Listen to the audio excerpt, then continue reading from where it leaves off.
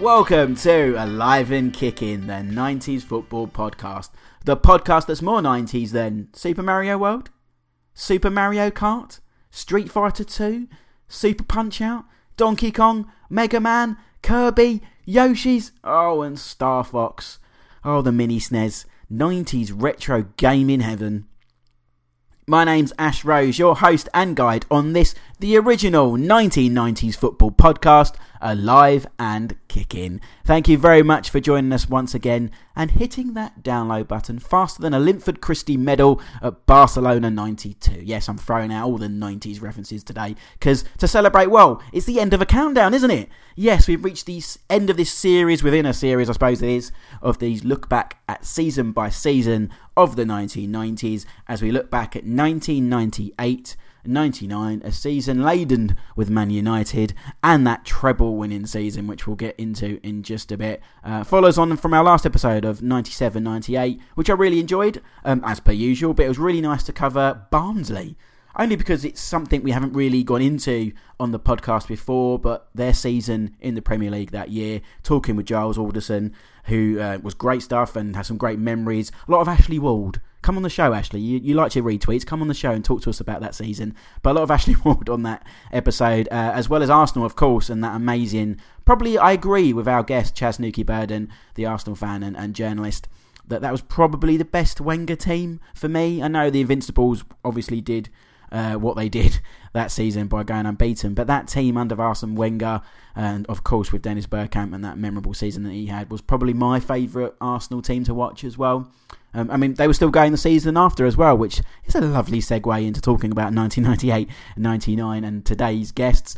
We do cover that close title race and of course that epic at Villa Park as Man United went on the way to the treble, and we've got Matthew Christ back on the show, who's become kind of our Manchester United voice during this series. We did have Simon Needle before as well, both which are brilliant at doing what they do, and I'm sure both will be back on the podcast very, very soon. We've also got a debutant today in BBC journalist and author Chris Slegg, and he's got a brilliant new book out, very apt for us here at Alive and Kicking. It's called The Team That Dared to Do, and it covers Tottenham's 1994-95 season. He's teamed up with Jerry Francis, who was manager during that campaign, to write this brilliant, brilliant book. I haven't read it all, I've read a bit, and I'm not a Tottenham fan, but I'm really, really enjoying the read. There's a foreword also by Jurgen Klinsmann, and the cover is adorned by his face doing that famous dive at Hillsborough on the first day of the season, wearing that beautiful away kit, the purple one, which didn't quite manage my top 5 kits when we did our top 5 kit episode with John Devlin, but I think it may squeeze into my top 10, that kit. Very, very nice. But it's a great book. Put it on your Christmas list. Yes, we're talking Christmas already, the most wonderful time of the year, if you are a Tottenham fan or just a fan of the 90s. But also check out the AK90s Twitter feed later on after this episode, because I've got a copy sitting right next to me here. Another copy, a spare copy, not the one I've read, so don't worry, it's not going to be all dog-eared, but a spare copy for you guys to win. So if you are a Tottenham fan, are a fan of the 90s, which I'm sure you are because you're listening to this podcast, then go onto Twitter later tonight, tweet or retweet the pinned tweet that I'll put on there, and you could win yourself a copy of Chris's brand new book. And we'll talk to him on today's podcast about the 1998-99 season, where Tottenham won the Worthington Cup, as it was, the only trophy that Man United didn't win that season that they were entered to. So yeah, we've got Matthew Christ and Chris talking 1998-99 on today's show, which we'll get to in just a second. But I want to throw out what we do next to you guys. I'm probably going to put this out on a poll possibly on Twitter, so have a look on the Twitter feed at AK90s. But as we've reached the end of the countdown, the sort of mini series that we'll be doing here on Alive and Kicking, I wanted to ask you guys what you've been enjoying and what you'd like us to do next, what you'd like us to talk about. Do you want to continue what we've been doing, where we cover a theme, get guys round the table and just talk about that theme in general, which is what we've been doing pretty much ever since we started? Would you like us to do something different, like the sort of 11s episodes that we've done? We did a great one with Joel Young a few episodes back, where we did a team built up of the tournaments from the 1990s, which I thought was a really enjoyable way to make an 11. We also did a great one with Sid Lambert a few months ago, where we looked at sort of the players that didn't quite reach their potential, put them in 11. to his book, Cashing In by Sid. So if you want to do more 11s like that, I'm sure we can come up with brilliant 90s 11s. We did our team of the 90s as well, way back. Go back in the archives and listen to that controversial episode, I would say, where a certain man was left out, much to my dismay. Do you want to do more AK90s meets? We did that episode for episode 50 with Alexi Lalas. So where it was just me and him. We chatted through his career. We could do a few more like that. We got a few irons in the fire with certain players. So if you like those sort of things, vote for that. Or even something different. I've been thinking of maybe a list episode. I know we did top 5 kits. Maybe we'll do a few more top 5s. We have done great goals, although we didn't rate them. We talked about them. So maybe we'll do something like that. I'll put it on a poll on Twitter. Let me know what you think, and then we'll proceed from there. But don't worry, we haven't run out of ideas yet. We just thought we'd get feedback from you guys, the listeners, who thought and who have been kind enough to download us and listen to us and engage with us. We want to know what you want, so let us know on Twitter at AK90s, and then we'll go from there, guys. We will go from there. I've been trying to keep this intro a little bit shorter because I was told the weekend by a friend of the show, somebody's been on a couple of times, Paddy O'Sullivan, I've been talking too much, and what he couldn't believe this. He's literally just texted me as well. Not about that, but I had a brilliant text from him just a minute ago that made me smile. Have to include it in the intro. And he's just texted me to say, just had a meeting with someone whose surname is Gunchev. Imagine my disappointment to learn his first name wasn't Boncho. Yes, Boncho Gunchev. He should be on the 90s players that time forgot list, shouldn't they? Brilliant. Thank you very much, Paddy. And I'm going to try and keep this shorter than normal. So let's go to your memories of this season. Again, back to the Twitter feed at AK90s. I did put the season video VHS battle for the FA Carling Premiership from Sky Sports, the cover to that, on Twitter a few days ago, and asked for your memories of 1998-99, and quite a few have got in touch, so thank you very much. Firstly, to the aforementioned Simon Needle, he's back again. He said everything about United, Arsenal being brilliant, such a great season. Very true. Kenny Ken at Kenny Ken 1972, big Arsenal man in the Arsenal world. He says bad ones, Ash. Villa Park 1999, of course we cover that. Stell at Honor Madness says Stam's volley at Filbert Street, Canu's goal at White Hart Lane, and Tim Sherwood screaming for a foul before Beckham equalised on the final day. We cover bits of that. I forgot about Canu's goal was that season. What bloody brilliant goal that was. Well remembered there, Stell. Matthew Lester at Matt_Lester says Solskjaer's performance in United's 8-1 win at Forest. Yes, we talk about that. Anthony Carr at Anthony Carr says Dion Dublin smashing them in for fun in his first few games after signing for Villa. Yeah, it was something I forgot until I was researching back at this episode. You completely forgot how brilliant Villa were for the first half of that season, leading the title charge until they sort of crashed at Christmas. And Dion Dublin, what a signing he was. He got into the England squad, didn't he, that season, if I remember rightly. Actually, thinking about it, here's a random memory. I went to Party in the Park that year. That must have been 1999, or maybe it was 98. But I remember Dion being there for some reason, and everyone giving him a good pop because he was really on song, really in the England fold at that point. Very random. Back to these memories though. Stuart Bateman at S Bateman 76 says the best season ever. Arsenal absolutely brilliant. Chelsea strong until April. United raised game because of them. Very true. It was a great title race, as we mentioned in the show. Jay Reid at Simply Jambo says Champions League final, Giggs goal, semi-final game in the Cup. Yeah, I mean, obviously we talk about that. One of the greatest games, one of the greatest goals of the 90s at Villa Park. Viraj Ozja, I think I've pronounced that correctly. Sorry if I haven't, mate. Nelson Vivas at Ellen Road. I think he means the game that Jimmy Floyd Hasselbank scored and pretty much ended Arsenal's title hopes that season. We do cover that. And lastly, Ricky Kitchen at Ricky Kitchen. Pretty unremarkable season, if I remember correctly. I wonder if Ricky's an Arsenal fan. Let's have a look. Let's make sure. I'm not sure, but yeah, wasn't unremarkable if you're easy for me to say, if you were a Man United fan. But let's get to it. I'm keeping this shorter as asked and getting straight on with the show. We also got a brilliant guest today talking, well, I could have talked to him forever actually, but he talks this season, he talks 94-95, going back to Chris's book, talks Euro 96, he talks France 98, as well as some fun questions about some memorabilia of the 1990s as well. He's former England and Tottenham and Portsmouth, if you remember rightly, winger Darren Anderton is today's guest on Alive and Kicking. But first, here's me, Ash Rose, and my guest Matthew Christ and Chris Legg talking 1998-99 here on Alive and Kicking. Here we go then. It's the last in our countdown series here on Alive and Kicking. We've reached the end of the decade. It's 1998. 99. I can't even talk or say that season without every Man United fan in the world a big smile on their face. We couldn't do that season without our resident Man United man. He's back after a little break. He's a little bit fragile after a weekend wedding as well.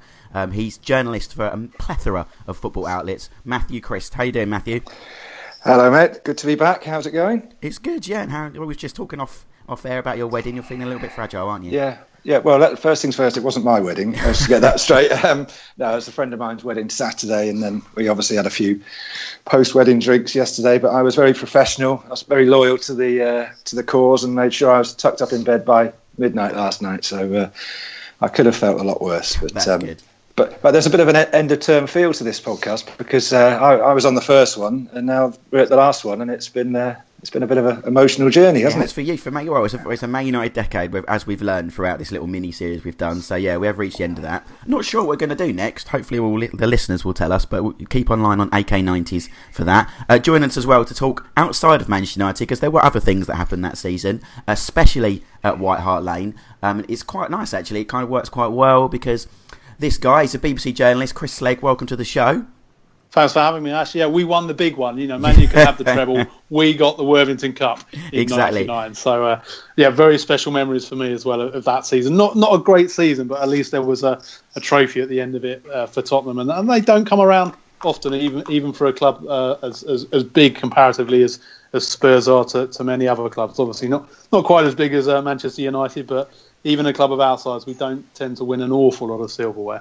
Indeed. But talking of good seasons, you've written a book recently that's just come out as well, which I've got sitting next to me, and I've started to flick through. Very good. It's on the 1994-95 season, which we have done on this podcast. Go back into the archive and listen to it. It's called The Team That Dared to Do, of course.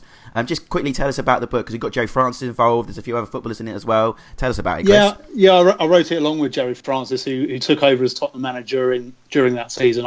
I started off wanting to. It was a very special season to me. It's kind of like my team that season. Incredible season. All the highs and lows. Jurgen Klinsmann arriving. Alan Sugar taking the FA to court to fight and overturn the 12-point deduction, which then became a 6-point deduction, which was then overturned completely. Jerry Francis coming in, really tightening up what had been a very porous defence, and we played under Jerry Francis for 18 months. We played some really good football, and then obviously it all went wrong, as it so often did with so many managers at Tottenham. But 94-95 stands out to me as one of the seasons that I've enjoyed most. And it's kind of funny what we're talking about there. We won a trophy in 1998-99, which was very special, but that season for a lot of Tottenham fans won't be anywhere near as special as 94-95 was. I think for many fans and many clubs, trophies don't really come along, and there's special seasons that don't end in silverware. And for me, it was 94-95, and that's why I wrote this book, The Team That Dared to Do.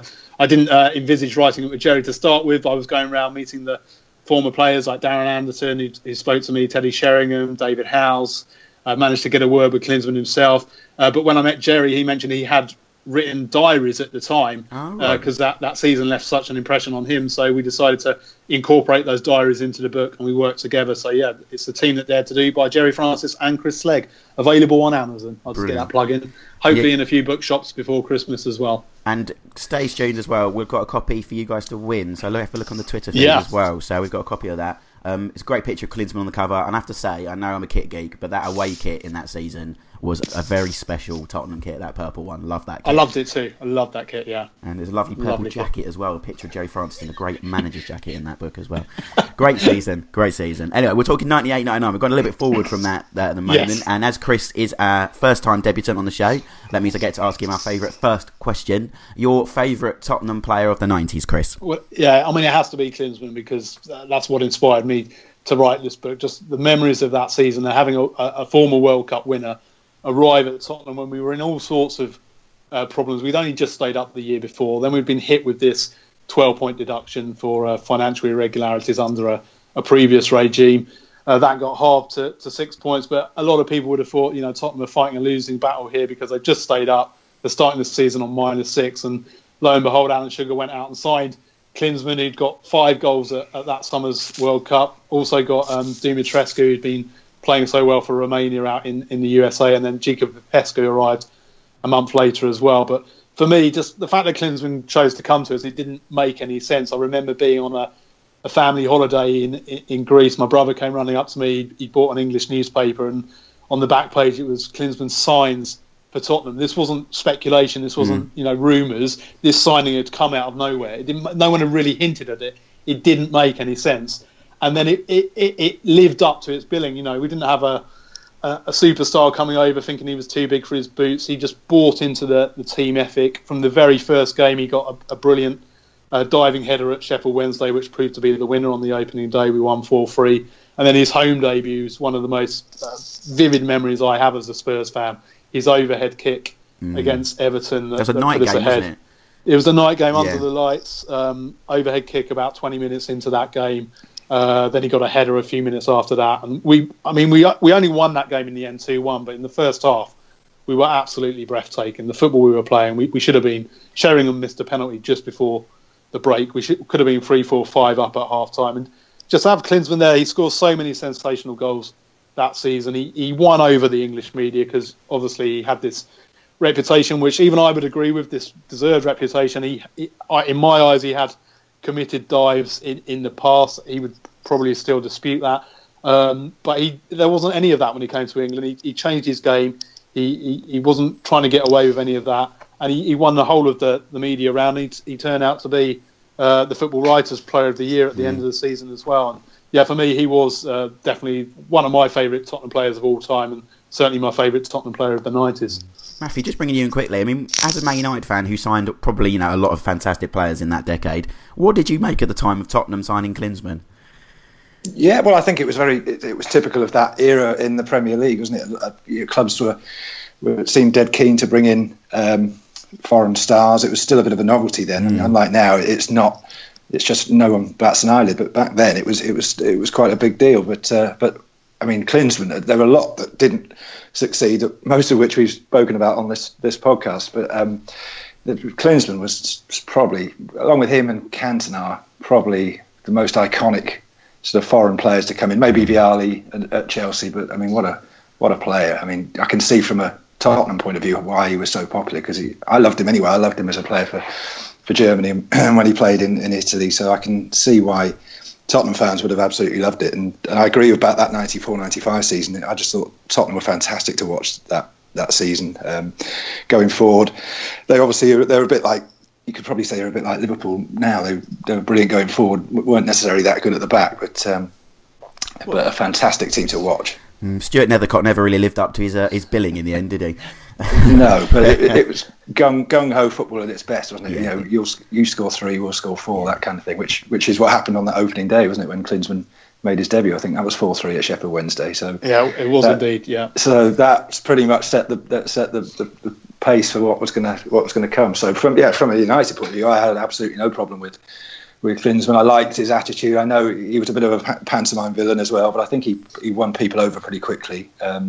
And I don't think you could really have a bad word against him, really, unless he dived and won a penalty against you. But yeah. And I also remember him scoring at Anfield in a cup tie and knocking Liverpool out of the FA Cup, which made my day. It's always good for a Man United fan. Chris, then, going back to your football CV, outside of White Hart Lane, then your favourite player of the 90s?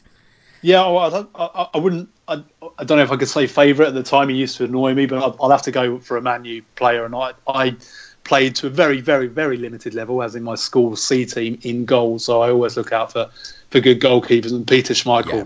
Peter Schmeichel's the greatest goalkeeper still that I've ever seen in my life. It was just amazing watching him throughout the 90s. Very frustrating for all opposition fans, but I think he's still the only goalkeeper in a one-on-one situation. He was the favourite to win it. Yeah. You know, strikers through on goal, you expect them to score. With Schmeichel, you didn't. You think he would somehow find a way, as he so often did, to stop it. And you know, in that season I've written about, he saved a penalty from Sheringham. He was so often the man who stopped us on many occasions, and just a phenomenal goalkeeper. I still don't think there's been anyone in the Premier League that's reached his level. I think he changed goalkeeping as well, didn't he? You know, yeah, I'd agree. He sort of made a goalkeeper. It's a bit of a simplistic point, but goalkeepers were almost a second thought years ago, weren't they? But now, but Schmeichel almost made it.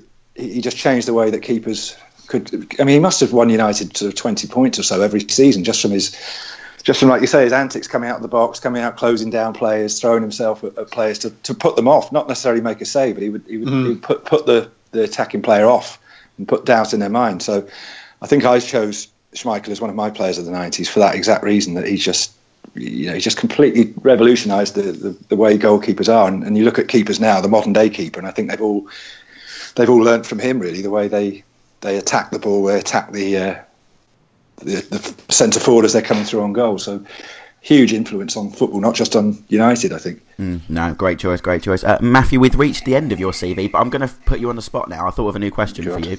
Oh yeah, I thought you might. If you could bring anything back from the 90s to modern day football, what do you miss most? What would modern day football learn from the 90s if you could bring something back? Ooh. Well, off the top of my head, and we're going to obviously have to go back to the very early 90s here, and it's a topical point, but I would bring back some form of standing or terracing, and I think I know it's a debate that's gone on, and there's lots of opinion about it, but it seems to me now that a lot of people are accepting that it can be done and possibly should be done, and I just think it would hopefully, if it done properly, I think it would change the way people can watch football. I still go to games and I find myself sat there bored, and there's atmosphere. Grounds are really lacking in atmosphere, and done properly, I think sections of safe standing or rail seating could change football. And hopefully it will. I hope it's not done and then as half-heartedly, and then tickets are still expensive and people can't get their hands on the tickets. I think if it's going to be done, those tickets have got to be made accessible, like they were in the 80s and 90s, where people could just queue up and go and stand behind the goal. Because there's no point doing it and then selling those tickets for £100 to tourists. So that, I mean, it's a bit of a passion of mine anyway to safe standing, and I've spoken to a lot of people about it. Obviously, being based in Liverpool, it's a sensitive subject, but even a lot of people here, Liverpool fans, are for it done properly. I know the Spirit of Shankly had a lot of discussions about it, and they've come out in favour. So there's a few other things I could probably think of to bring back, but that would be my thing that I would love to bring back if possible. That's a good start to that question. We'll ask many more and see what we get, but I get a feeling a lot of people would say that. But that's travel back then, 1998-99. It feels slightly more modern this year. I mean, it was the season John Terry made his debut for Chelsea, so there's somebody who's still playing. We had Gareth Barry last episode, so there are two players from the 90s that are actually pretty much still playing. I know John Terry's dropped a level, but he's still playing. So yeah, we're a little bit modern more times. The summer of 98, which we covered on the last show, was France 98, of course. So going into this season, it was the David Beckham saga after what happened in the Argentina game. Before we get into the season, I mean, for you both, especially for Matthew first, I mean, how did you view Beckham going into that season off the back of what was, such a dramatic moment at France 98? Yeah, I don't think from a United point of view, really people were that bothered about it, really. I mean, I know there's always that debate with clubs like United, is, do they care about England or what happened, what have you? And the funny thing is with Beckham, what happened at that World Cup, because he was so hated almost around the country, it almost galvanised his position with United fans. I remember going to West Ham and, they were all burning effigies of him and giving him death threats and everything. And it was almost as though United fans thought, right, well, if you're going to do that to our player, then we're going to stand by him and give it back. So it almost, what he did, I don't think affected him from a United point of view at all. And it's funny to think now he's such a national hero, to think how hated he was, at that period. I mean, he really was. I mean, if you remember, there was talk of him having to leave the country and have armed guards and all this just because of that one moment. But he's turned it. Then, in fairness to him, he turned it right round, and it's almost forgotten about now, isn't it? No. Chris, were you in agreement? Much about nothing, really? Well, do you know, I'd actually forgotten about the hostility. There you go. Until you just asked it there. And what hostility there was. Yeah, incredible. And I do remember being, in the match itself, being really angry with David Beckham for getting himself sent off so stupidly against Argentina. Obviously, couldn't condone any of what happened with people burning effigies and stuff, a ridiculous level of abuse that he faced when he got back. But yeah, how he turned it around, because I'd actually forgotten about that level of hostility that he faced, and to become a national hero and to be popular well outside of his club within the next decade, and to do what he did for England on many occasions. But yeah, I mean, I think that was such a devastating way to go out of the World Cup, and so many kind of I guess, pantomime villains. We've used that word already, but Ince and Batty with 2 terrible penalties, weren't they, against Argentina? But Beckham got the flack because it was just a silly thing to do. And I think at the time, some of us thought it was a harsh sending off, but nowadays you definitely go for that, wouldn't you? And I think easy. A lot of us thought at the time that Campbell, the disallowed goal when Shearer put his elbow in Rower's face, we all thought that was harsh. But nowadays, clearly that goal would not stand either. So a lot went against England in that game, and there was so much anger against Beckham, and all credit to him really for how he turned his entire persona and career around after that to go on from just strength to strength. Well, going into that season, Arsenal, of course, were champions. We talked about that on the last show after doing the double. Man United's response to that, because they were chasing them down the season before, was signing Dwight York for £12 million, which John Gregory wasn't too happy about. If I remember rightly, he was going to shoot him or something like that. If I remember rightly, he said in the press conference, which was a bit harsh, but that was their big signing. We're going to talk a lot of Man United on this show, and we could do a whole pod just on them because so much happened. So we'll try and fit in as much as possible in the 3 competitions. But I completely forgot this until I was doing my notes, actually, Matthew, that Man United's start to the season wasn't that impressive. They went 4 games without winning. They lost their first home game to Borough in 9 months. Later in the first half of the season, the Charity Shield they lost to Arsenal. It wasn't, we think of this glorious season. It didn't get off to the best start, did it? No, and it's funny you say that. I've got on my notes here, United started slowly. Because I, like I said to you before, the early 90s, I could pretty much tell you everything off the top of my head. The later 90s, for some reason, it must maybe getting older and growing up and whatever. Well, yeah. Because actually, this era here, I was working at FHM in London at this era. Oh, well, there you go. So there was a lot of... So I actually had to do some research over the weekend. This is how dedicated I was. Before I went to the wedding, that's what I love. Thank you, Matthew. Before I went to the wedding at 3 o'clock on Saturday, I sat and watched Sky Sports Years, 98, 99. And United started poorly. And also something I didn't remember was how well Villa started. Yeah. I think they went unbeaten in their first 12 or something, and I think they set a new club record. And they were fantastic at the start of that season. They were top of the league, and I think they were top at Christmas. So again, hard to believe. I mean, especially looking at Villa now. But they had a good side, and with obviously John Gregory seems to be a pretty popular manager. So and Liverpool as well, I think, started quite well, as they tend to do. And they always tended to do that in the 90s. They seem to always be up there, and everyone thought, well, this is it. They're going to finally win the league, and they seem to drop away. But as for United, yes, started slowly. You said they lost that game to Middlesbrough. I think that was the game Alex Ferguson missed. He had to go to a family funeral, so I think Jim Ryan, the assistant manager, was in charge that day. I think it was their only home defeat of that season. But a very slow start, typical of United again in the 90s. Unlike these days, if you don't win in your first 3 games, everyone's ready to write you off. But back then, it was quite often the case that United were 10th, 11th, 12th after 5 or 6 games, and they wouldn't even get going until Christmas. And I think this is the perfect example of that. They just didn't look like they were going to do anything. Arsenal looked strong. Chelsea were... The sort of new first revolution at Chelsea was just kicking in, and I think they were a lot of people's favourites. So United almost came along the rails and surprised everyone, really. But it was perfect timing from Ferguson's point of view to have his team ready and for that final push, which a lot of teams don't. A lot of teams would burn themselves out and drop away, but United seemed to have it perfectly timed on so many occasions in that decade, just sitting on the shoulder and ready to pounce, which is exactly what they did.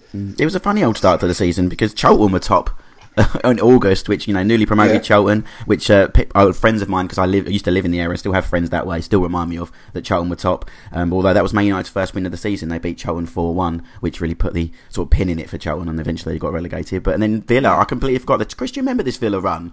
Because they were top at Christmas. They had that game against Arsenal where they were 2-0 down and I think they won 3-2. Dion Dublin. I mean, that Villa team looked like title contenders for that first half of the season, didn't they?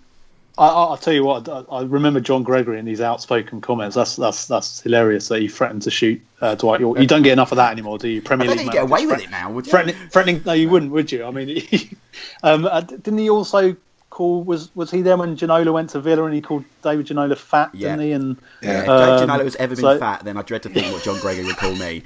So he wasn't scared of being laying down a few outlandish comments in his press conferences, was it? No, I don't particularly remember Villa getting off to a great start in that season, but again, it is amazing to think how far that club has fallen, because they were, I remember in that first Premier League season when it was them and Norwich, wasn't it, pushing Man U all the way, and Villa were obviously one of the contenders to be around that kind of top 4, top 5, top 6 for most of the seasons throughout the 90s. So to think where they are now is stunning. Just the mismanagement of that club, and as a Spurs fan, I've seen us kind of come close to that a few times. It's amazing that we've sorted ourselves out as a club and managed to find a way forward, because you look at the end of the 90s and the beginning of the noughties, Tottenham were a very kind of similar standard to Villa. We were kind of just outside that real top bracket of the elite, and luckily we've had owners who I would say have done a very good job over this last 7-8 years, whereas Villa, it's all gone terribly wrong up there. Very much so. Let's talk second half then. Like you say, Man United had that sort of knack in the 90s, Matthew, of just sort of sitting on the shoulder. Then second half of the season, it was really go time. And they really did in that second half of the season. They only dropped points in, I think it was 3 games I've got written here. There's some memorable wins, 8-1 at Forest as well. And then it became the Fergie Wenger show once again. Arsenal nipping at your heels. But Man United's title, I mean, how do you view that run-in? What do you remember about reclaiming the first leg of what was be a historic treble? Yeah, it's funny because no one really talked about the treble until probably the last couple of weeks of the season. But yeah, I just remember United almost trying their darndest to throw it away, because if you remember, it was to and fro between Arsenal and United. United went on I think they unbeaten in 30 games or something, or they obviously didn't lose again after that game with Middlesbrough at home. So they were flying. But then it came to the final few weeks of the season, and Arsenal really could have snatched it. I think Arsenal went to Leeds in the penultimate week of the season and drew 0-0, which pretty much put it back into United's hands. It was a 1-0 defeat. Jimmy Floyd Hasselbank. I'll never forget that. I was watching it with an old Arsenal friend of mine, and at the time, obviously, they were banging it, as you say, and yeah, that really put the spanner in it, didn't it? It did, and ultimately that whole run-in, United always had this one game in hand, which proved valuable. But do you remember they went to Anfield on a midweek night, 2-0 up, and then Liverpool came back 2-2. Dennis Irwin got sent off, and so they dropped points there again. Arsenal beat Tottenham, I think, that night, so that put Arsenal right back in it. So it was a real. Again, I was watching it at the weekend. I was thinking, do we have run-ins like that now? I mean, it seemed to be in the 90s, every run-in went right to the end, and you had teams playing in midweek, and teams would drop points, and somebody would win, someone would lose. I don't know. It just seems recently league title seems to have been all but over by about the end of March. So it was the classic 90s title running, wasn't it? And obviously, I think United played Blackburn. They could have sealed the title there, but they drew 0-0. So it ultimately went to the last game of the season. And Tottenham were involved in that as well, weren't they? I was going to bring Chris in. That game must have been a bit difficult for you, Chris, knowing that if you'd beaten United, Arsenal could have snuck in. But do you want to win, or did you want Arsenal to win the title? How did they feel about the time? I really didn't want Arsenal to win the title, but no, it's nice to see that Tottenham played their part in the title running by losing 3-1 to Arsenal and then losing 3-1 to Manchester United. So we really had a big role to play there. But no, it is amazing, because I did a little bit of research too, looking back at that Sky Sports show of the season, just the last bit of it, and it's amazing to think that the week before, Arsenal were kind of in the driving seat, because they beat Tottenham at White Hart Lane. And as Matthew mentions, Man U were held to a draw, weren't they, by Liverpool? And then it's amazing to think how close the treble was from not happening at all, from Man U actually winning the season without a trophy, because Arsenal could quite easily have won the title. Obviously, the FA Cup, which we'll come on to in that semi-final, could easily have gone Arsenal's way. And then obviously we all know what happened in the Champions League final. So it's quite amazing, the fine line between what was the greatest club achievement in our country's ever seen, to actually Man U could well have ended that season without a trophy.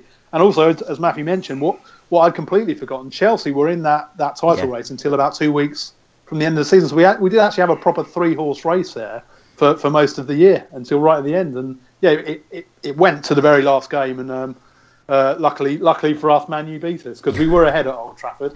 I remember that. And then it was Andy Cole lob, wasn't it? I think it's one of those moments where you, as a Spurs fan, you're kind of thinking, well, I'd love to win at Old Trafford and hope that Arsenal also fail to win, and then that would be quite funny, because they'll know that they've missed the chance. But you go there as a Spurs fan thinking, we're almost certainly going to lose here. And to be honest, I think we finished 10th or 11th in the league, so there wasn't anything for us to play for in in the league. So yeah, I was more than happy as a bitter and twisted Spurs fan to lose to Man U and see Arsenal, and it was 2-1, wasn't it? Not 3-1, 2-1 to Man U.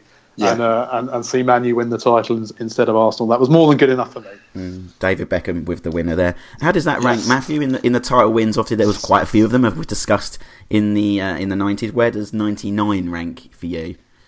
Well, it's funny because it almost doesn't seem as exciting as others because of everything else that went around it. It was almost like the title's won now, right? Now there's the possibility of going and winning a cup and a European Cup. If that had been the only thing United had been going for that season, then it would have been one of the most epic title races there had been. Like 94, 95, 92, all of them, they were pretty much all epic. But this one almost seems to be just, you can't really talk about one without the other. And it's amazing to say that about such a close run-in because, like we just said there, it was a classic title run-in, 3 teams in it, the 2 teams that were fighting out till the very last week of the season. It would be one of the most talked about title run-ins in the 90s or in the Premier League era, but it almost seems to be dwarfed by the fact that you always then have to go on and talk about what happened afterwards. But like you said there, it could so easily have been so different. The way, I think that's what made it such an epic season for United. It's the fact that it was all so dramatic. Even nothing was routine. I suppose the only thing that was routine in the whole season, and we'll probably talk about it, was the FA Cup final against Newcastle. It was the only game really in that season that didn't have something that United didn't go one behind or have a man sent off, or there wasn't anything dramatic about that game. But everything else, including this title run-in, was just unbelievable. So really, you'd have to say this is one of the most impressive title wins of United's haul in recent years, but it almost seems to have gone under the radar because of the weeks that followed. The weeks you meant, we won't dwell on. Like you said, the final was a pretty standard final, the FA Cup final against Newcastle, their second final loss in consecutive seasons. But what was epic and probably one of the games of the decade, as we touched on earlier, was the semi-final. It already locked Liverpool out of the FA Cup earlier in the competition. 2 late goals. Remember that game? Yeah, but that was another epic, wasn't it? A classic. Yeah, it was really late goals. Yeah, if I remember rightly. 1-0 down with 2 minutes to go and ended up winning 2-1. I mean, that just summed up the whole of that season, didn't it? It was a proper United team. You never count them out. But that semi-final, the second, the replay, at Villa Park. I mean, it's one of those games that, as a neutral, I mean, I wasn't the biggest Man United fan as growing up as a kid watching this, but as a neutral, it was so much happened. End-to-end stuff, great goals. Obviously, the Ryan Giggs goal we talk about, sending off, missed penalty. It was just one of those games. Before we get your view, I mean, Chris, what do you remember? Obviously, you had one foot in the Man United camp being a Tottenham fan, but one of the games of the 90s. I was wanting Man U to win that night, and that was the last ever semi-final replay as well, wasn't it? Scrapped in the next year, and that was probably one of the greatest semi-finals of all time. I mean, I think everyone expected Bergkamp to score. It was injury time, that penalty, wasn't it? And so that would have put Arsenal through 2-1, and Schmeichel saved it. Went into Man U had already had Keane sent off, so they're down to 10 men, and then obviously Giggs' goal in extra time was absolutely stunning. Got goal of the season, understandably. Actually, when I was doing a little bit of research for it, it also got voted the best goal in the last 50 years in a BBC vote back in 2015. I don't think many people could disagree with it. I think Trevor Sinclair might do, but come on, we'll move on. And Ginola as well. Got a few good ones and Klinsmann. But I think because of what was riding on it and the kind of the ebbs and flows of that game kind of adds to the greatness of the goal as well, if you know what I mean. So I think the fact that there was so much on the game, and to also see it won in that fashion when it looked just a few moments before really that Man U were going to be out of the cup and the treble dream was going to be over. I mean, I just, as I was saying earlier, it must be galling. I'm quite happy to revel in how galling it must be for Arsenal fans to think how close they were to winning that game, and you'd have expected them to have beaten Newcastle in the final, and also to think, okay, they'd won the double the year before, so they'd had more than their fair share of success, but they really could have won the title as well. So just these classic games like that don't come around often, and I'll never forget that. As a non-Spurs FA Cup side, that's the greatest I've ever seen. Yeah, it also had a classic pitch invasion and player carried off on fans' shoulders, which you don't see enough. You don't see that, do you? No. Certainly not in the Premier. Certainly not among the Premier League teams. I kind of miss that. You get it in the playoffs, don't you? Lower down when there's a joyous pitch invasion. Obviously, no one wants to see any trouble, but joyous pitch invasions, they can't really happen in in the Premier League because of the amount of stewarding and police there is there. It prevents it from happening. But yeah, you look back at those images and you see what it meant to the club. And actually, I was thinking, is that the last season really that the FA Cup really was special? Because obviously it was the next year when Man U didn't compete in it because they went to Brazil for the FIFA World Club Championship, which is kind of seen as the moment that the FA Cup lost its magic. So maybe 98-99 was the last great season that there was for the FA Cup. Man United taking it seriously, part of the treble. Only won it twice since, haven't they? 2004 and 2016. I don't think Man U or many of the other big clubs have taken the FA Cup quite so seriously over the last 10 or 15 years. So 98-99, a classic season for the FA Cup. Yeah, that's a good point, actually. I hadn't thought of that. It's very true, because the season after was the classic stinker Villa-Chelsea, wasn't it? The 2000. That was a terrible final, yes. Which is why we won't cover it, because it's not 90s. Well, one competition clubs do still care about, and it's a competition at the time that English teams hadn't won since the 80s. The Champions League.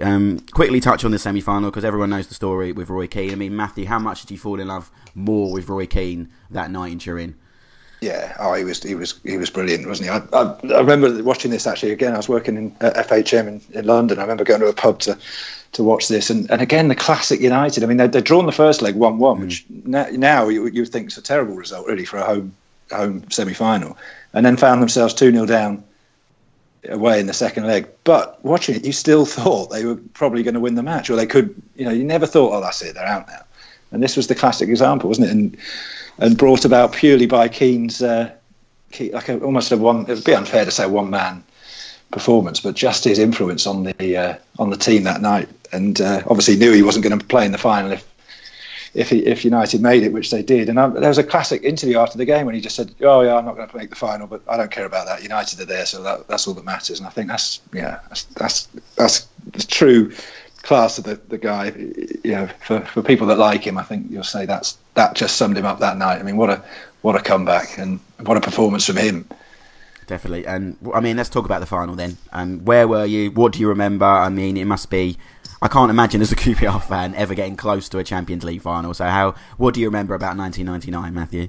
Yeah, well, I was working in Oxford Street, the FHM office back then, and I remember a lad there had gone to the final, so he was all excited. He flew out that day. I wasn't going, unfortunately, so just got the train straight back. I was living down in Reading at the time, and got back there and sat and watched the game. And I think I was just open mouthed through the whole game. And I was watching it back the other day when I was doing my research, and I was thinking, I don't really remember how crazy I went. I think I was more just in shock, because it was such an incredible thing to happen that I think instead of jumping around the house like a madman, I think I was just sat slumped in my chair thinking, what the hell have I just seen? And it's only now when you watch it back that you realise how incredible it was. But then I think it was a delayed reaction. I think I actually genuinely had a delayed reaction, purely from shock. But I still think I might be a bit controversial here, but people say that Istanbul was the greatest comeback. I don't know. I think I don't see how you can beat that night, really. I mean, 1-0 down with 2 minutes to go, and to win the game 2-1 with pretty much the last kick of the game. I just don't see how you can top that, really. I think people think because it happened. I mean, people don't mention the rest of the game ever, do they? It's always about the first goal, which was quite early, and then the 2 goals in the last. I think because the Liverpool comeback happened over the space of 90 minutes, I think that gets talked about more. But I agree, in dramatic terms, it's definitely up there, isn't it? Yeah, well, my issue with Istanbul, and I shouldn't, I'm keeping it 90, so I shouldn't really talk about it, and I don't want to upset my Liverpool friends either. But I just think it was 3-0 at half time, and then it was 3-3 with about half an hour to go, wasn't it, or 20 minutes to go? Something like that. And then you had all of extra time, and then you had penalties. So yeah, a great comeback. But like you say, in terms of dramatic comebacks, I don't think you can beat what happened that night in Barcelona, purely because, I mean, Bayern should have been 3-0 up anyway. They hit the post, hit the bar. Schmeichel made some great saves, and then to throw on 2 substitutes with 5 minutes to go and score 2 goals in the space of 90 seconds or whatever it was. I mean, just unbelievable. It was. I mean, I remember watching it doing my geography coursework. I was sitting around one of my friends' kitchen tables doing my geography coursework. That's all I always remember, and not doing it, basically putting it to one side, open mouth like you. Can't believe what happened. Chris, for you, where were you? What do you remember about one of the games of the 90s? Yeah, I was at university, and everyone in the common room, student common room, the vast majority were cheering on Man United. I have to admit, I had my bitter and twisted, not wanting anyone else to be successful head on at the time, and I was probably in a minority. There was probably 2 or 3 of us wanting Bayern to win, and we were left pretty distraught at the end with everyone else jumping around and celebrating. But no, I mean, yeah, what an amazing! I couldn't really choose between the Liverpool one and the Man U one for 2 incredible ways for an English team to win the Champions League. I just didn't see that Man U turning that game around. I think that's what made it, like Matthew's saying, I guess with the Liverpool one in 2005, he had a bit more time to think, well, the momentum's with them now. They're probably the team that's going to go on to win this. But with Man U to actually be in injury time before they equalised, and obviously as a Spurs fan, I still had a bit of a bitter taste about Sheringham leaving and going up there. And for the year before, I think we'd all been singing as Spurs fans, "Oh, Teddy went to Man United and didn't win very much," or words to that effect. And then the next season, obviously, he bagged the treble and scored in the FA Cup final and the Champions League final. So I was probably feeling a bit bitter and twisted about that as well. But looking back at it now, yeah, obviously one of the in my lifetime, just one of the most incredible football stories that there is for it to be that showpiece occasion, the Champions League final itself, and for a team to turn it around and even when Sheringham got the equaliser, everyone set for extra time and thinking, oh well, Man U are going to have the psychological advantage now in extra time, and 2 minutes later, Solskjaer gets the winner. And was it Sami Kufor, that classic shot of him? Yeah. Just, he was just on. He couldn't even comprehend what had happened. Could he? The Bayern man. He was on the floor pounding the turf with his fist in tears. And I think Collina mentions Pierluigi Collina, the referee, in his autobiography, talks about that as one of, if not maybe the greatest game he ever refereed, because of how it all changed at the end and the atmosphere there. And I think he had to kind of help some of the Bayern players off the pitch because they just couldn't take in what had happened. Certainly something that I will never forget. But yeah, I have to admit, at the time I was cheering on Bayern Munich. It's interesting you say that about extra time, because apparently when the equaliser went in, I think it was Steve McLaren or one of the assistants on the bench turned to Ferguson and said, "Right, how are we going to shape up for extra time?" And Ferguson turned around to him and said, "You don't need to worry about that. It's not going to extra time." Wow. Now, I've heard that a few times. I mean, I'm assuming it's true, but that was United at that time, wasn't it? Yeah. Ferguson always used to say to his players, just give yourself make sure you have one last chance in this game, and you'll probably win it. And if he did say that, which I'm sure he did, because I've heard it several times, but that just sums up the nature of that team, doesn't it? And one other thing that night as well I loved was Clyde Tilsley's commentary. I think some of the commentary that night was just brilliant. When they had the corner before the first goal, and he says, "Will United score? They always score." And then straight from that corner they did, and I just thought it was great. And I've got no issue with anyone supporting the other team in Europe, by the way. When you say about supporting, I never liked this thing of, you've got to want the English team to win. I think, I don't agree with that, so I've got no issue with. No, I know there were quite a lot of people that night supporting Bayern Munich. So but I remember last year when Liverpool played Seville in the Europa League final. I was here in town, and I certainly didn't want them to win. and when they didn't, me and a few Evertonians went out and celebrated. So I think if you give it and take it. So exactly, that's football, isn't it, after all. Yeah. The last word on this, I'm going to give to David May, because if there's anyone who's milked a celebration more than David May, isn't it? I mean, I always remember those photos afterwards. He's everywhere, isn't he? Yeah. John Terry managed to outdo him, though, didn't he? He did, yeah. Later, in 2012, yeah. He managed to outdo David May when he was banned from the final, but came on with even his shin pads on to get himself in the photo. Until that moment, it was David May kind of led the way there, didn't he? In dominating a celebration more than you thought that he really should. David May. Well, I think we managed to wrap up the treble quite nicely there. We could have talked very much more of it, but I think we've covered everything. But as we've said at the top of the show, there was another team that was successful that season with a trophy. We'll talk about Tottenham with Chris in a minute. Before we do, somebody who played in that final spoke to me earlier this week. He's former Portsmouth and Tottenham winger Darren Anden, talking to me here on Alive and Kicking. Joining me on the line now, absolute pleasure. One of the one of the big faces of the decade we celebrate here on Alive and Kicking, Darren Atherton. Thank you for joining us. Welcome to the show. How you doing? You okay? I'm very well, thank you. Hope you are too. Let's go into the 90s then. I mean, it's a decade that you're very synonymous with. Started with Portsmouth. Remember you coming through in that FA Cup run. What are your early memories of the decade and that 92 run to the semi-finals? Firstly, I love my time at Portsmouth. I was very fortunate to have such good upbringing in the game when I started there, being coached by Alan Ball, Peter Osgood, Graham Padden, people like that. And I remember the season before Jim Smith came. I got in the team. I played a few games here and there. Not really set the world alight. Then Jim Smith came in, and I remember first day of pre-season, he just went, "You're all on a level playing field. To all the pros, whoever does the business gets in my team." And he was true to his word. And I think the first game of that season we played against Blackburn away, and they'd spent big money. Kenny Dalglish had gone there, obviously, in order to get them into the top division. And we went there, and there was about five lads who were still making their way in the game. 4 from my youth team: Andy Orford, Kit Simons, Darryl Powell.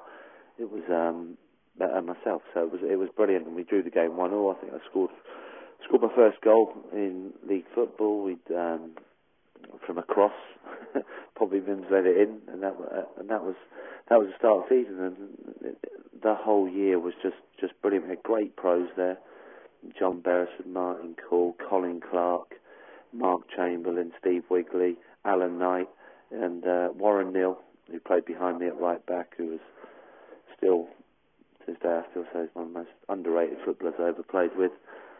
And then we went on that amazing cup run, which we should have beat Liverpool.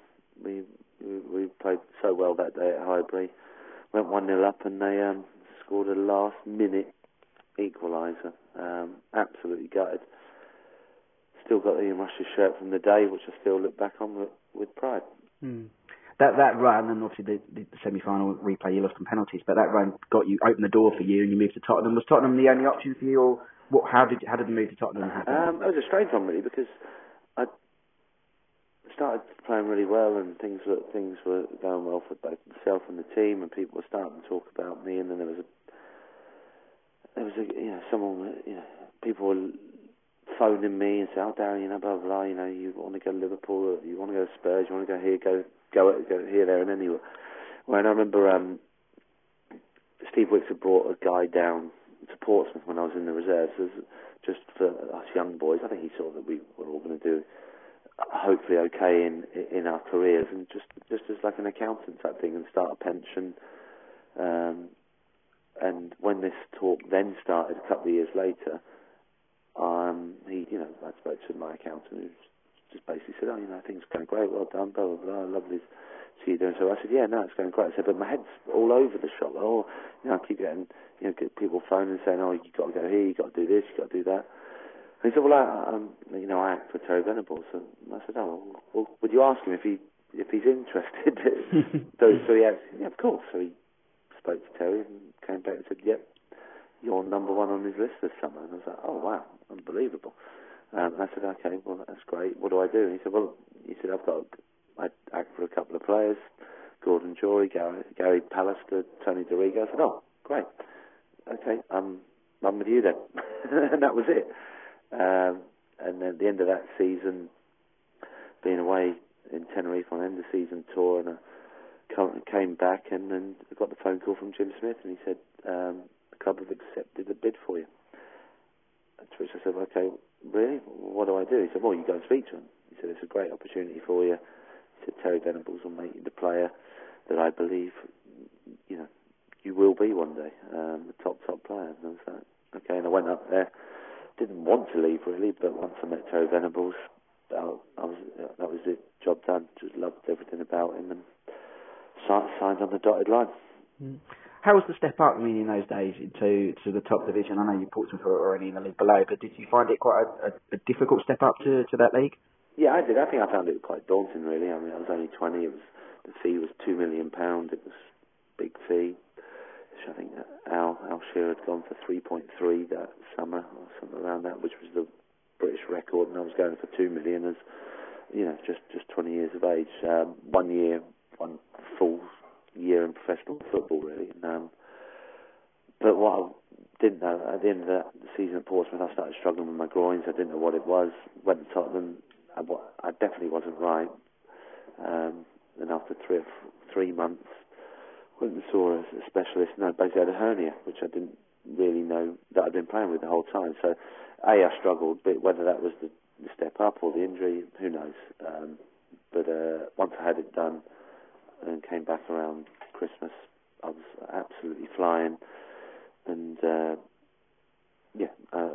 didn't look back really. I think the second half of that season, I think Teddy scored about 20 goals and I made about 15 of them. So it was. I then felt like I belonged, but it was a real struggle to start with. The fans were brilliant to me. The media not so good.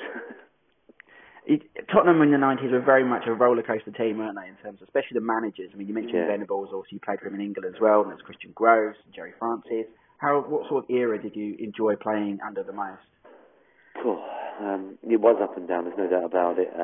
I loved playing for Terry Venables that first year, although it was a struggle. But then when things started to go well, I just absolutely loved it. And the disappointment when he left was so big for me. But then Ozzy Ardiles came in, and the football was great fun. He, I was a right midfielder, but he gave me the freedom to go and get involved and get on the ball. Told the team, get the ball, give it to Darren, let him make things happen. It was so enjoyable. But then the following year, when Jurgen came in and Uli Dumitrescu and Gica Popescu, and I'd had 2 years there. I was in the England team, and Teddy was in the England team, Nicky Barmby. That, for me, was the best. It was 94-95 season. The famous 5 and all that, although it never worked out in the end, it was such good fun. So enjoyable to go and train in every day and play with those players, and with Ozzy, who just let you just go out and play. And it's a shame that defensively we didn't work on more in order to be a better team, but it was certainly enjoyable to watch and enjoyable to play in. Gerry Francis then came in, and training was yet very regimented, work hard, shape, and we turned into a very, very good team. And we ended up, I don't know how, I think when Gerry came in that year, I think we ended up having 6 clean sheets in a row and things like that. But that team, with all those players, were always going to score goals. So it was brilliant. Very sad that the team got broke up with Jurgen going back to Germany, Nicky Barmby being homesick and going up to Middlesbrough, and then I started picking up injuries, and the team from that level at 94-95 should have been a team that went on and challenged for the league, but instead it went the other way. You mentioned Klinsmann there. I mean, I remember at the time being such a massive story that him joining Tottenham. What were your opinions when you first heard that this mega star from the '94 World Cup was joining you lads? Well, I couldn't believe it. I thought it was a wind-up. It was when I see, he just played in the World Cup. I remember watching him out there. I was in America on holiday, and he top goal scorer. Germany, surprisingly, I think they got beat by Bulgaria, but I think they probably should have gone on and won the tournament, I thought. But he was unbelievable. Something as a kid I'd watched in World Cup '90 and things like that. To think he was coming to play with us, I just thought it was a joke. And I remember my mum I think it was my mum phoning me saying about it. He said, no, it's on the back of the paper, back home. He's on Alan Sugar's boat. And when he came in, it was, I think a lot of the boys were probably a little bit in awe. But when he bowled in and his Beatle and was just such a great lad and such a nice fella, that went within one training session. He's just a top man. Mm-hmm. Absolutely. You went on at Tottenham, and the season we're talking about this week's show is the last season, the 90s, 98-99 in the League Cup. Under George Graham, what were the lads' opinion of George Graham coming in, first of all, because he was such an Arsenal man, and then what are your memories of that League Cup final? The thoughts of him coming in were great.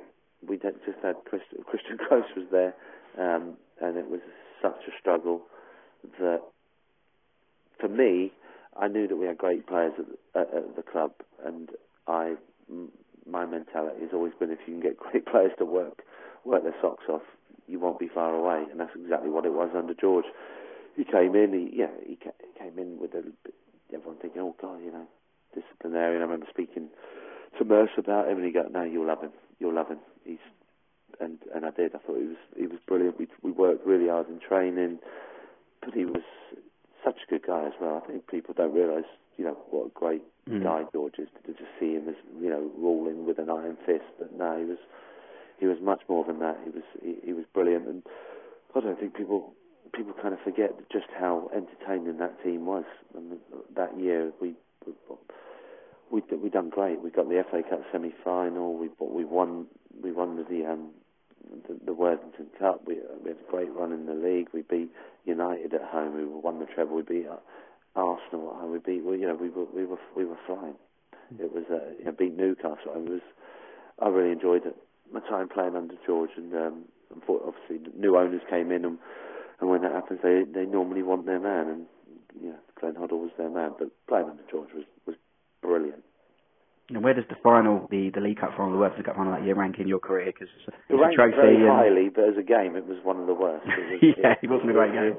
But that's, George was a winner. Yeah. And I think back all the good teams I played in at Spurs, that was the only team that won anything. And that was probably down to George.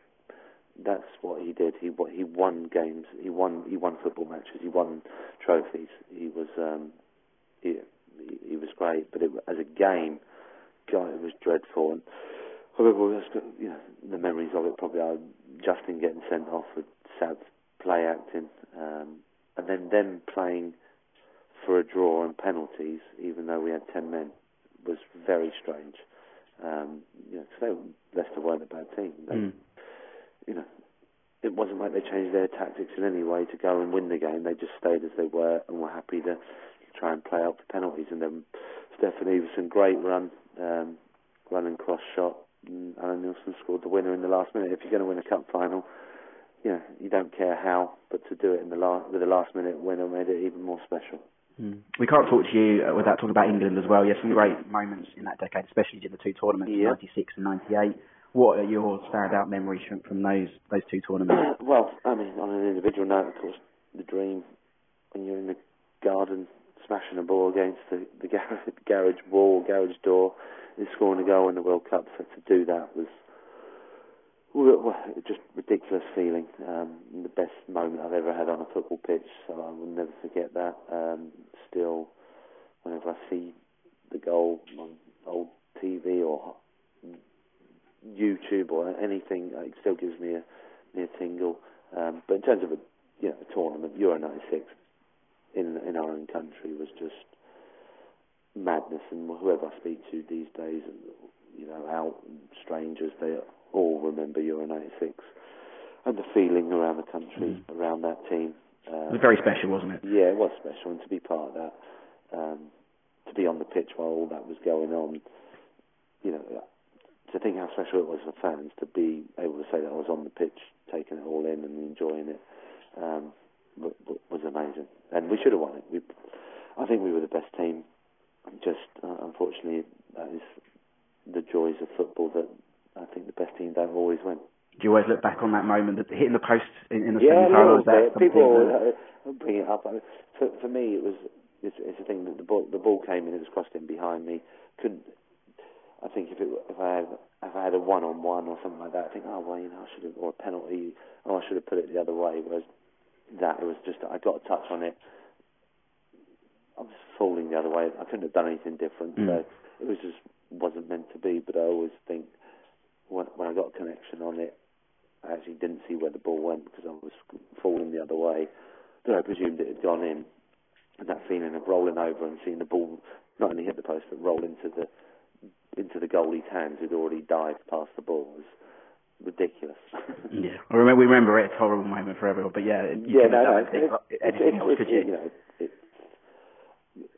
I had both happy and bad memories of that night. I think people always talk about the Holland game, but I think the Germany game we actually probably played equally as well without just not scoring the goals. As teams, those two England squads, which one do you think was better? Obviously, the Euro 96 had that euphoria, but as teams, do you think the 98 was possibly stronger? Tough call. I think I love the Euro 96 team because it was just full of leaders, full of captains.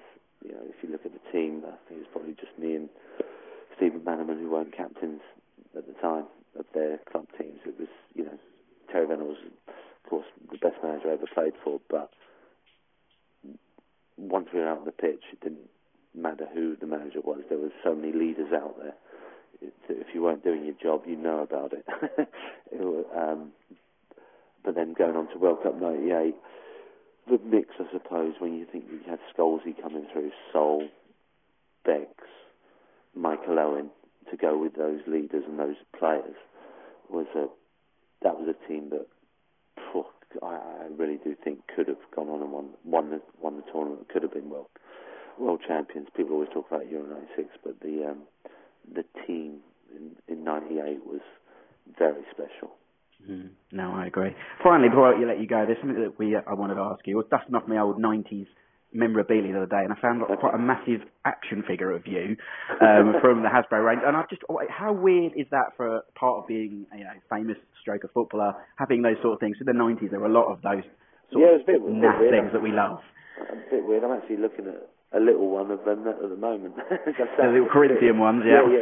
Yeah, the girls have got one. They love. They think it's absolutely hilarious. It was all very strange, but hey, it was good. They weren't bad, to be fair. That's good likeness. Yeah, not bad at all. Brilliant. What are you up to today these days, Darren? I know you see you pop up on our TVs as a pundit every now and then, but do a little bit of that. Do some abroad. I've always enjoyed doing stuff with property, and I've got a children's nursery in Bournemouth that I turn one of my houses into, which is quite very different, but very, very, very good. Works very well for me. So brilliant. I've got a 17-month-old myself, so I can imagine that's bloody challenging. Yeah.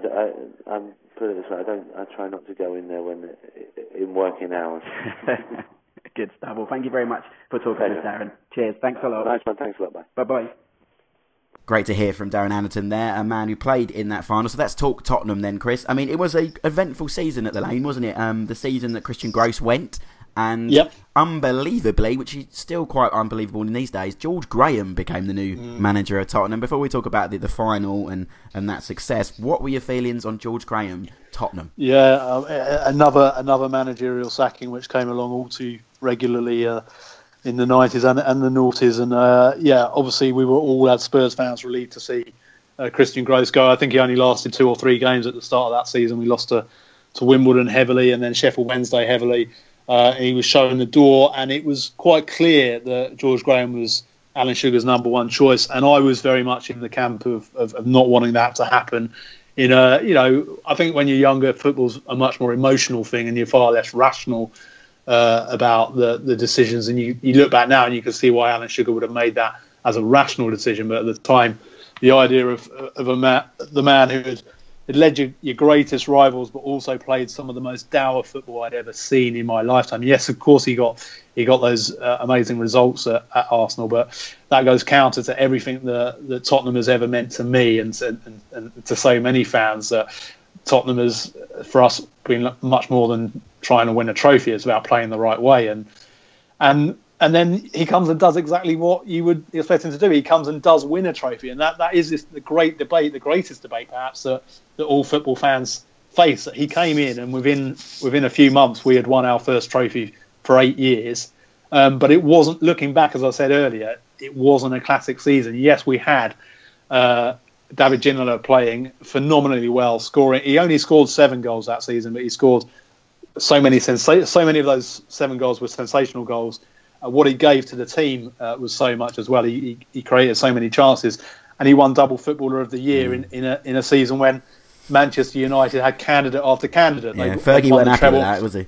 Yeah, and many people would say it split the vote because there were so many Man U players to vote for, and I can understand that argument. But the fact that David Ginola won it among his peers, he won the Football Writers Award as well, but he got the PFA award as well. And to win that among your peers takes some doing. They clearly had ultimate respect for what he was doing on the pitch. But the season itself, it wasn't at all a great season. But having that day out at Wembley, and it was a terrible match as well against Leicester, a terrible match.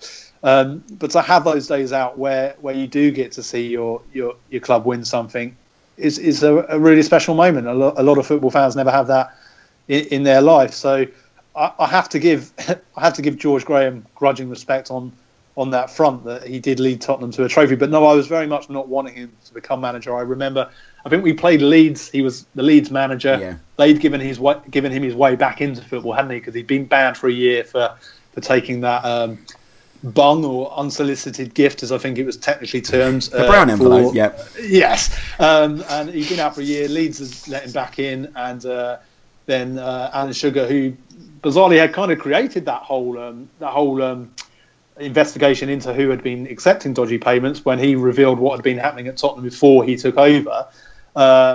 He then went and appointed someone who had been guilty of those very crimes, if we can use that word in a football sense. So he was as hypocritical as we all are in football. Brought George Graham in, but that week before when we played Leeds, there were all sorts of protests among Tottenham fans. I remember the banners in the stands urging Sugar not to appoint George Graham, and I was very much hoping he would have a late change of heart too. But then, the following week he was there.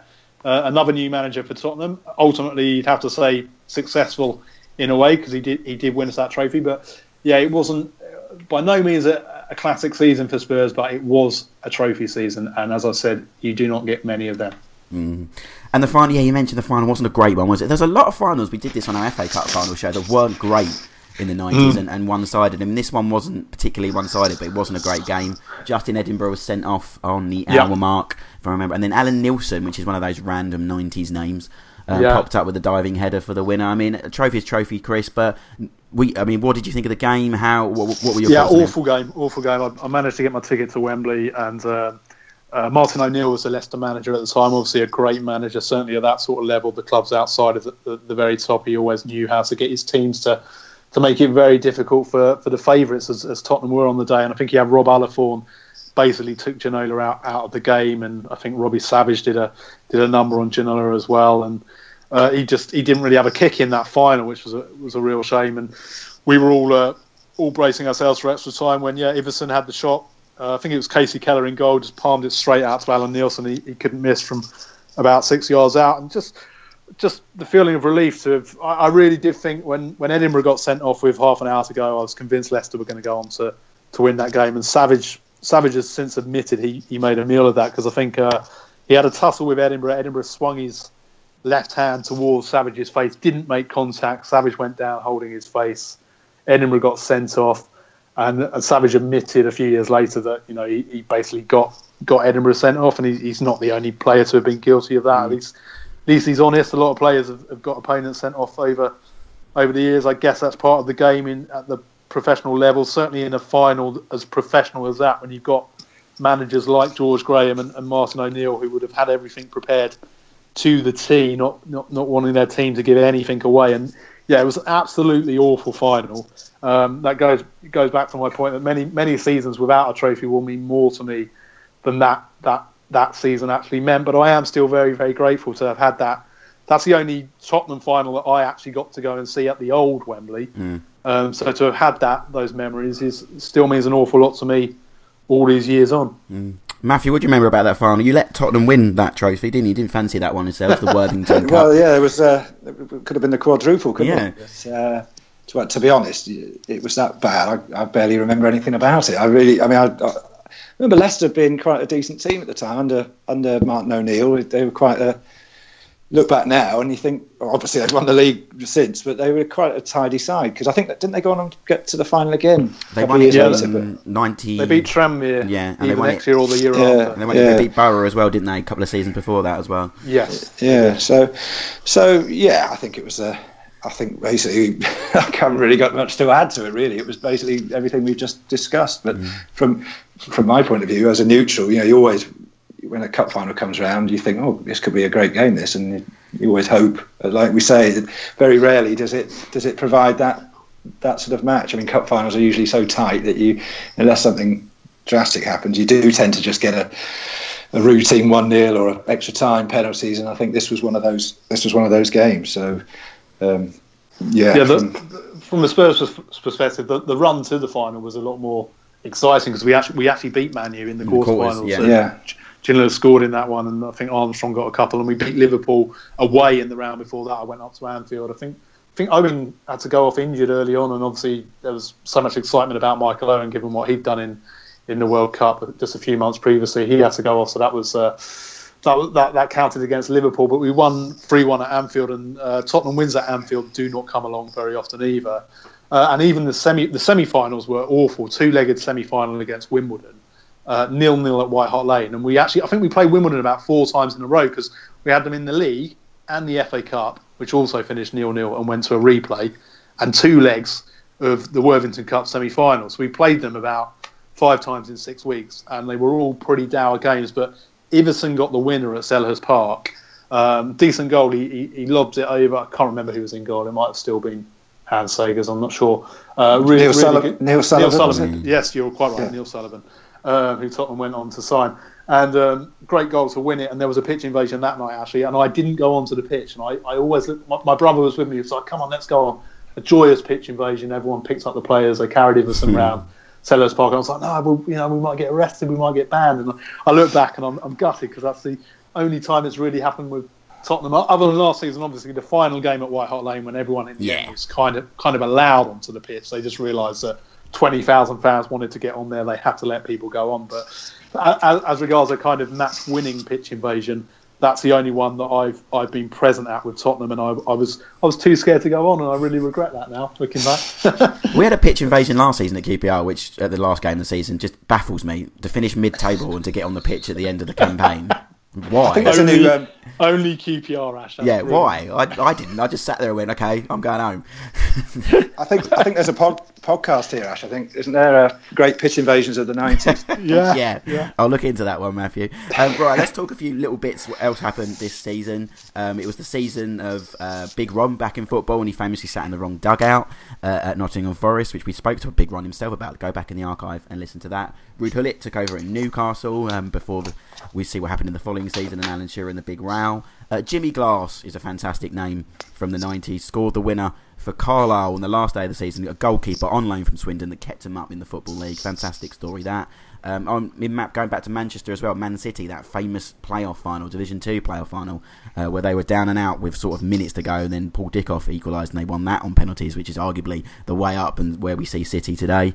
Going back to the award winners, as Chris mentioned, Ginola was Football Writers Player of the Year and Players of the Year. The team of the season was Nigel Martin, Gary Neville, Sol Campbell, Jaap Stam, Dennis Irwin, David Beckham, Manuel Petit, Patrick Vieira and David Ginola, and then Dwight York and Nicholas Anelka up front. Hasselbank, Owen and York shared the Golden Boot. Before we talk briefly about Glenn Hoddle, is there anything you guys wanted to add to 1998-99? Coming to you first, Chris. Yeah, that Jimmy Glass moment, I mean, that's one of the greatest football moments as well. I just can't write that, can you? No, exactly. You just couldn't comprehend it. I mean, that was voted. I think it was Channel 4 did the most important goals, and I think that came 7th. And it clearly was. It kept Carlisle in the Football League, and I think I started my career a couple of years later working for CFAX Sport. That was my first job. CFAX. And there was a lot of talk at the time because this has happened a couple of years before I started, and obviously you just get a goal alert and it just says Glass. 90 minutes, and unless you really know your football, you don't effectively know what the story is there. So a lot of people throughout the non-football reporting world would have still been thinking, well, this is a dramatic moment. Carlisle have stayed up in the last minute, but they wouldn't have known the fulls in and outs of those stories unless you had that kind of greater football knowledge. So I think that was actually brought up in my job interview to kind of prove that you knew a little bit more than just the kind of first par that would be sent your way, and I think that's why it kind of sticks in my mind so much as well. But yeah, classic moment. I when I was researching for this, I saw he wrote a book a few years later, and I've definitely ordered that already because I'd love to read from his perspective about that kind of defining moment in an otherwise journeyman career. And also, I didn't realise he was on the bench in that season that I've written my book about, 94-95. He was actually on the bench for Crystal Palace against Man U in the FA Cup semi-final. He didn't make it on. He never appeared for Palace, but he was an unused substitute in the 1995 FA Cup semi-final against Man U, when Roy Keane was also sent off. I think Roy Keane must be the only man to have been sent off in 2 FA Cup semi-finals, 1995 and 1999. In fact, you don't even need semi-final in that sentence. Surely the only man sent off in 2 FA Cup semi-final replays. Sorry, you don't need the word replay, do you? You just, I can't imagine. And then he got banned from the 99 Champions League final as well. So Roy Keane, amazing career, but could have been even better, really, given the amount of suspensions that he had to serve. And if you, Matthew, anything else you want to add to 98-99? Yeah, there's a couple of bits that we haven't touched on. I was just going back to Jimmy Glass. It's interesting. I was reading about him again, doing my research the other day. He's driving a taxi now. Apparently, he runs a taxi firm in Dorset. He's on Twitter. I did try to get in touch with him, but he's not got back to me yet. And the boots that he wore and scored that goal with are in the National Football Museum, apparently. So brilliant. It's a bit of history there for still. Will always be remembered. Yeah. But this season, well, we didn't mention the Paolo Di Canio pushing Paul Alcock over. Of course, that is on my list. That's on the back of my sheet. It was on mine. So that was this season. Obviously, a hugely memorable occasion. I remember I can't remember. I think I was at a lower division game that day when that happened, and someone saying, "Oh, Di Canio's gone mad. He's pushed the ref," and everyone talking about it as though it was like the biggest thing going, which I suppose it was at the time. But I didn't realise that was that season. That was an amazing thing. You just couldn't believe that he had done that, and also the obviously it shouldn't have happened, but the comical way that Paul Alcock went down. Yeah. Every time you watch that, he kind of falls in installments, doesn't he? It takes him about 10 little stutters back before he's on the floor. But and the comical reaction of Nigel Winterburn as well, who was giving he was giving him a send off, wasn't he? And then Di Canio turned around and Winterburn nearly hit the deck. Yes, I remember that. It was a great moment, especially because years later, Canio was the saint, wasn't he, by picking that ball up? And was it Paul Gerrard was knocked out in the Everton game, if I remember? But great moment, great shout there, Matthew. And the other thing I just wanted to mention was, do you remember the B Sky B potential takeover of United? It was in this season, £600 million. Murdoch and Sky were going to take over United.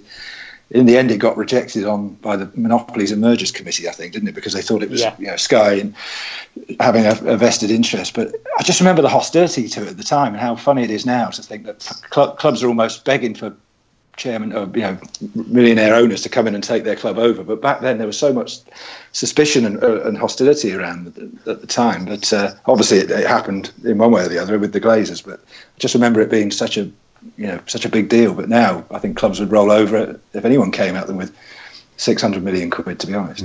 There was a lot of talk of the European Super League that year as well. I haven't included that because, again, it was very conjecture and there wasn't really a lot of meat to the sandwich, but there was talk of that as well that's probably involved. Let's quickly talk Glenn Hoddle. Everybody knows the story of what happened. He was sacked in January of this season due to comments made to the Times about disabled people. Have your opinions changed over the years in terms of this? I mean, it's a little bit apt in what's happened to Mark Sansom in a way, in the way he was been terminated last week. What are your feelings, Chris, on the Hoddle situation of that season? Yeah, obviously Glenn Hoddle, an absolute hero as a Tottenham player. I think even at the time, I thought that he had to go. Really, I thought he did a good job in the '98 World Cup, and I think it was gutting that he didn't get a chance to build on that. But I don't think as the national team manager, you can. I mean, those are his beliefs. I mean, it's tricky. That's what he genuinely believes. Although he did say, didn't he, that he never said these things to the journalist Matt Dickinson, I think it was, who got the scoop. But if I can't imagine that Matt Dickinson conjured this all up out of thin air. So those beliefs, if he has those beliefs, you're kind of entitled to your beliefs. But if you're a disabled England fan, to think that the England manager thinks that you're paying for the sins of a former life, I mean, how can you fully get behind that team? And the England team is supposed to be for everybody. So I don't think the FA really could stand by him at the time. They do have to consider more than just a man's or woman's football abilities. They've got to look at the wider picture, and I don't think they had an option really. It's a shame because I think he could have gone on to do better things for England, perhaps. But I think they had to do what they did really. Matthew, I think Chris has put it quite clearly there, and as it is a shame because I think Hoddle had something with that England team, didn't it? But you can't say things like that in the sort of manner and the role that you are as the England manager. No, I agree. I mean, it's difficult because I'm one of these people that thinks football now is so sanitised. I mean, we were talking about John Gregory earlier, and and I love to hear people come out and say exactly what they think. Yeah. And, mm-hmm. So there is a fine line, but like we say, that is pretty much as close to the knuckle as you can get. So yeah, it probably was for the best. It's funny that all these years on, England managers are still paying the price for their actions off the field. It hasn't changed, has it? With Allardyce and then with the Samps, like you say, recently. But there's talk. I've heard people say that Hoddle, he should come back to England in a coaching capacity or whatever. I wonder whether he ever could. I wonder if this, because it was so long ago. I wonder whether it would ever almost be forgotten. But or it's a. I don't think the media would allow for it to be forgotten. I think they'd have to. I mean, he would be asked the question again, and only if he said that he had changed his mind on that, would I think he would at that point perhaps have a chance of coming back. But I think if he still believes that, then that's the first thing a journalist is going to ask him. And I don't think from that point that the FA would be able to give him another crack in any capacity. That's just my hunch. Yeah, I agree. But I'm sure in a football sense, he still does have a lot to offer the game, I would have thought. Him and Jerry Francis is another name who I still think unbelievable that he's not in a bigger role in coaching. I know he does a lot of scouting, but it's another great football mind. He's first team coach at West Brom now, so he's stuck around in the he's had a 50-year career in football, and he's been with Tony Pulis at Stoke and then Palace and now up at West Brom, so he still has an input in the Premier League.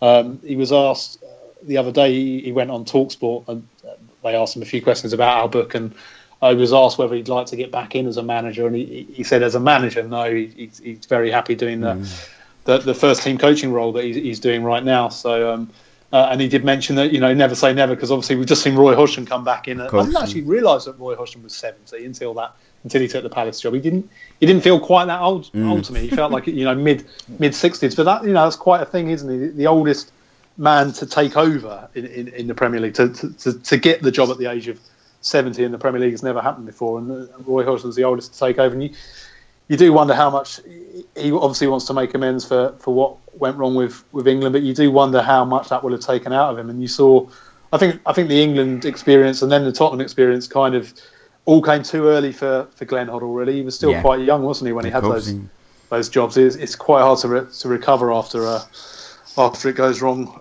with England, as it does for pretty much everyone who takes the job. Yeah, it's a poison chalice, as they say. Yes. We're running out of time, so we've only got one more thing remaining left to do here on today's show, which is pluck another obscure name from the 90s past. Matthew, you particularly know the drill now. Let's talk about a player that 90s forgot. Give us a name.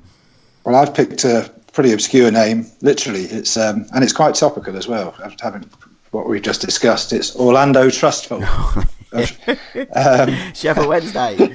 Yeah, he played for Sheffield Wednesday under David Pleat, I think, was the manager there. Was it 97? I think he was there. Played 19 games and scored 3 goals. And then I think he signed from Feyenoord, I think, and he played for a couple of Dutch teams. Come to Sheffield Wednesday, classic mid-90s foreign import that everyone seemed, every club thought they had to have, and he was one of them. And apart from having a fantastic and memorable name, great name, I don't think he did anything memorable in the Premier League. Definitely not in the Premier League. No. But saying that, he went on to become assistant manager with Frank de Boer at Crystal Palace, didn't he? Yeah. And seen him on the bench there. Yeah. Yeah, and obviously I think he was in the Holland squad in the year '96, and I think he was assistant manager at Ajax. So he's obviously had something to offer, but it just wasn't a Sheffield Wednesday from what I could see. No, great name. Chris, have you got another name you can pluck from us from the 90s? Yeah, it's not as obscure as that, but I've gone for Kobe Jones. Oh, legend. Already had that, but maybe he's not quite as obscure as you're looking for, but just it kind of chimed in with what Spurs did after the World Cup, signing players who had a great World Cup. And I think it's funny looking back that happened a lot. We as fans, we only really got a chance to see these other players in World Cups and European Championships. And it really does prove that the clubs really only had the chance to see them then as well, because Coventry went out and signed Kobe Jones, who'd had a very good tournament for the US, probably with no idea as to whether he would settle into English football. He was playing on the wing, wasn't he? And I think he did okay for them. looking back, I saw he only scored 2 goals, but he just felt like something different. He had the dreadlocked hair, he had his own style. There was, I think, for us as English fans, we kind of had a bit of we looked down on the US a lot of the time, didn't we? Thinking, how could anyone in the US really take soccer seriously? How can they create any good players who could come to these shores? And it's not like he set the world alight, but I think he came to the Premier League and proved that he could fit into that company. I like the way that kind of happened a lot. You'd see the World Cup and you notice players who had a good tournament, and then lo and behold, they would end up in the Premier League a few months later. And so many of them failed as well. An awful lot of them really did, yeah. Well, as Alexi Lalas told us on the 50th episode we did, he actually had the chance to sign for Coventry as well, along with Kobe, so that had been interesting if he had both of them. Yeah. Of course, it gives me the chance as well, if you've got your bingo cards ready, to mention the United States away kit from 1994, because Kobe wore that, the greatest kit of all time, and he's one of his 164 appearances for America, which is pretty impressive. Good names, good show. Thank you very much, guys. Thank you for that. Enjoyed that, and our last countdown season by season. Do keep an eye on the Twitter feed to what we are doing next. Maybe some player ones. That's kind of been on my mind for a while, so keep an eye out and we'll let you know what's going on. Before we go though, where can people follow you on the Twitter? Chris, where can people find you on social network? Yeah, you can follow me on Twitter at Chris Flegg. I've also got a Twitter account for the 2 Tottenham books I've written, A Love for the Lane, which was all about some of the greatest games at White Hart Lane, and The Team That Dared to Do, which I've written with Jerry Francis, that's out at the moment. So that Twitter account is called A Love for the Lane. Brilliant. Put it on your Christmas list, Tottenham fans. And as I said, there will be a tweet on our Twitter feed to win a copy of the book, so look out for that. And Matthew, where can people find you?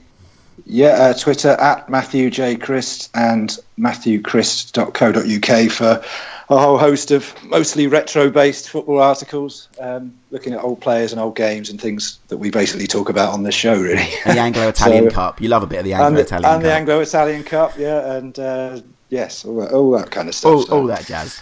Thank you very much, guys. It's been a pleasure, as always. Look out for us on Twitter, as I said, for what we're doing next. But until then, I've been Ash Rose. This is Alive and Kicking. Until next time, keep it 90s.